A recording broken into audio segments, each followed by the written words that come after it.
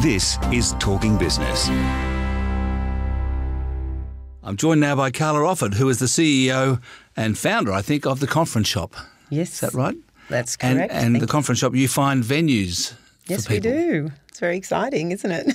So we built a business around offering support to corporate clients to help them find venues in destinations, and we do all of the research for them and show them so many different options for their conferences or events. And how does the business work? Do you charge the clients or do you get commissions from the venues? Yeah, look, we don't charge clients at all, so we haven't in 11 years, so we work purely on commission. And in other walks of life, such as finance, that's regarded as a conflict of interest, that you can't get commissions off the, like in... Yes, yeah, financial of course. advice, for example. Yeah, absolutely. That's bad. So, is there a potential conflict of interest in your game? I mean, no. That you direct people to direct clients to the venues that pay you the most commissions? No, because it's a standard commission, so it's one flat rate. Doesn't matter which hotel. So we're not affiliated with any hotels or any destinations. So, and some choose to pay less actually. Right. But we will put the client wherever it fits their brief. And do all of the venues pay commission, or are there some that say no, we're not going to? Yeah, there's some that don't. But still, you put them forward. If it's going to benefit the client and fit their brief, then you still do that. Yeah, right. It's just part of the nature of the game, I suppose. And it's a profitable business? It's profitable, yeah. It's growing year in, year out. So when we originally started, there was myself 11 years ago in my shed at home. Then I eventually brought in a couple of business partners, and after 3 years bought them out, set up an office, and I now have a team of 5. And we've been through a rebrand.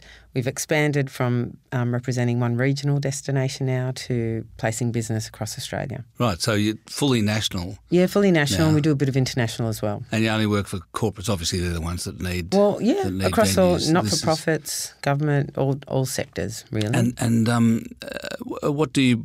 I mean, I suppose what you do is save them time. Is that right? Absolutely, save them time, which saves money.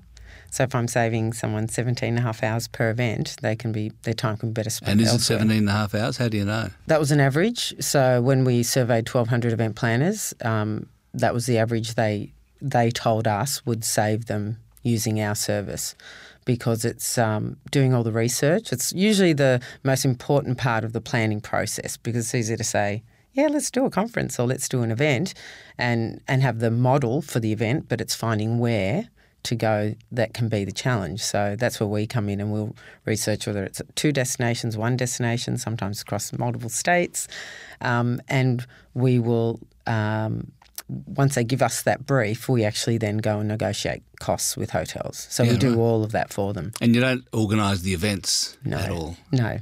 So, thank you.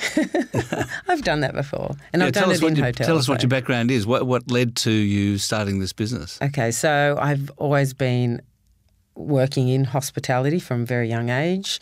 I actually bought into a restaurant when I was 23. That's how much I loved hospitality. So I've always wanted... How did that go? It would have been okay without the third party involved. Am I allowed to say that?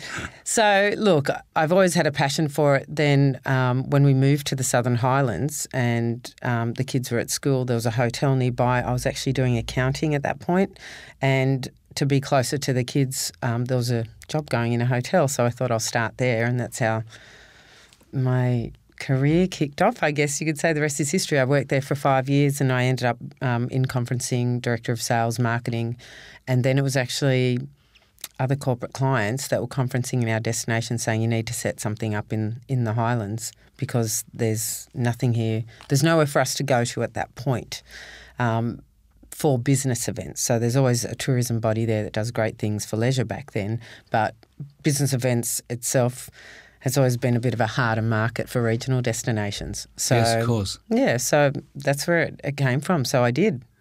I left there and set the business up and haven't looked back. And are there any other, do you have competitors who find venues in the way that you do? Yeah, there are competitors that do that. Our point of difference was that we were the only regional service. Right. And that's where our passion is, and we're regionally based. And so We see the difference it makes getting business events into a regional destination during the week.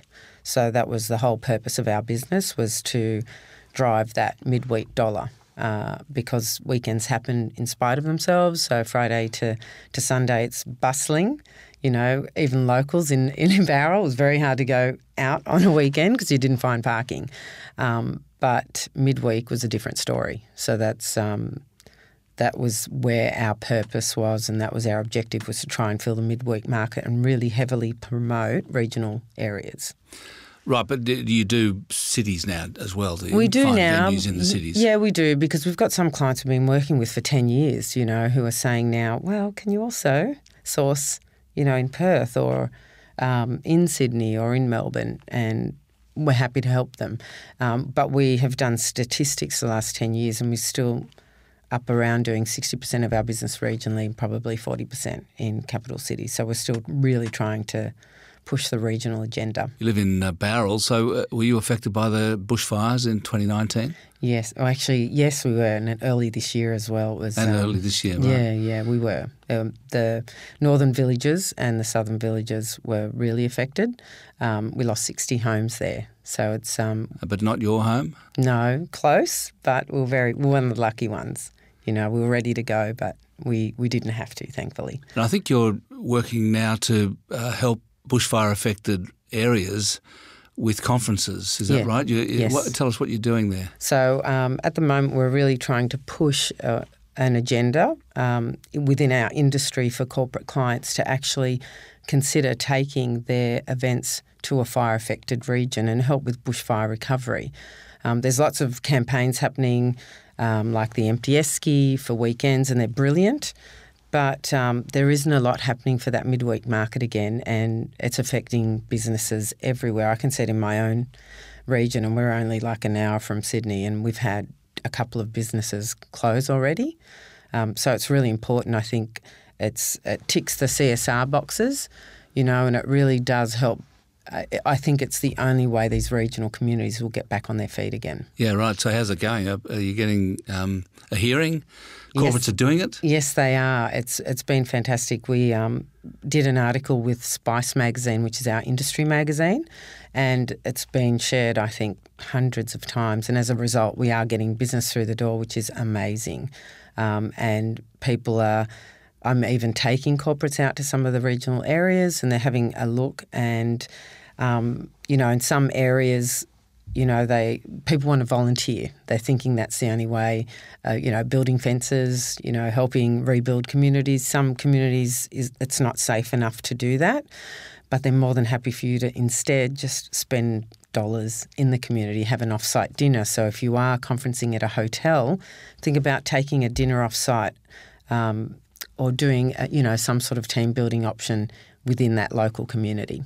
Are there enough venues in these areas for that to make a difference? Yeah, there are. There's, you know, the far south coast, you know, has a few venues, but they're obviously more motels, so they're not your usual corporate venue, but they usually have big enough spaces. So whether it's a local club or, you know, a civic centre, they can definitely take the numbers, and they really, really need the business. And I think we have a short-term memory. So these fires started last year, I think July or August, and the North Coast was hit, you know, around Taree, Port Macquarie, Coffs Harbour. But we only think short-term and think, oh, you know, it's just happened in, you know, Victoria or the South Coast of New South Wales. So we've got to remember that there are a lot of communities affected by the fire, and some of those destinations can take big numbers in really big hotels. Right. I mean, in general, what's the market balance like? Are there enough venues in Australia for the demand for corporate events, or are there too many? What's it like? Look, my philosophy is we need to fill what we have, and if we fill what we have, then you build more. So no, I'm questioning whether we are filling what we have. Look, there are times where we do. Like Sydney can be a very compressed market because there aren't enough venues that take large numbers. So that can be a bit of a conundrum as a city. But now with the effects of coronavirus, with the fires, with so many other things, there's a lot of spaces now also opening up. So it's a bit of a hard market at the moment that way, but I think there's a lot of growth happening. I know, for example, in some of the destinations, I mean, even in Melbourne, there's new hotels popping up all the time. In Hobart, there's 3 new hotels opening up within the next 3 months. So there is the demand there. Yeah. There is definite demand, but it's at the moment we're slightly being impacted by a few different things. Yeah, in particular the coronavirus. Yeah, we are. As we speak. Yeah, absolutely. I mean, even through attending this conference in Melbourne, a lot of the Asian market had to pull out and are not attending, whereas they normally would. So that's wiped off, a few hundred people there. Yeah. So, it's hopefully, we'll learn to deal with that a bit better. I meant to ask you this before, but what is the commission that they pay? Oh, it's 10% on accommodation. 10%? Yeah. Right. But and it's that's not standard across the board? Yeah, and it's not loaded into the cost. So some of our clients have corporate rate cards. So they'll say our preferred hotels are XYZ and we get a reduced rate. So often, more often than not, we can better the rate. Right. Yep. So hotels see us as an extension of their team and they're not paying for us. So they're quite happy to pay for business booked. Yeah, of course. So they're not paying for us for the hours we're doing. Well, I guess it's the same as travel agents with hotels and airlines. Yep. That's it. And corporates, it's easy for them because they're tapping into our knowledge and expertise. I mean, more often than not, you get corporates that go back to the same venue year in, year out because they don't have time or they're not aware of any other offerings or options to them. So that's where we come in and we facilitate that for them. Very easy process. Great to talk to you, Carla. Thanks. Thanks, Alan. I've been talking to Carla Offord, who is the CEO of The Conference Shop.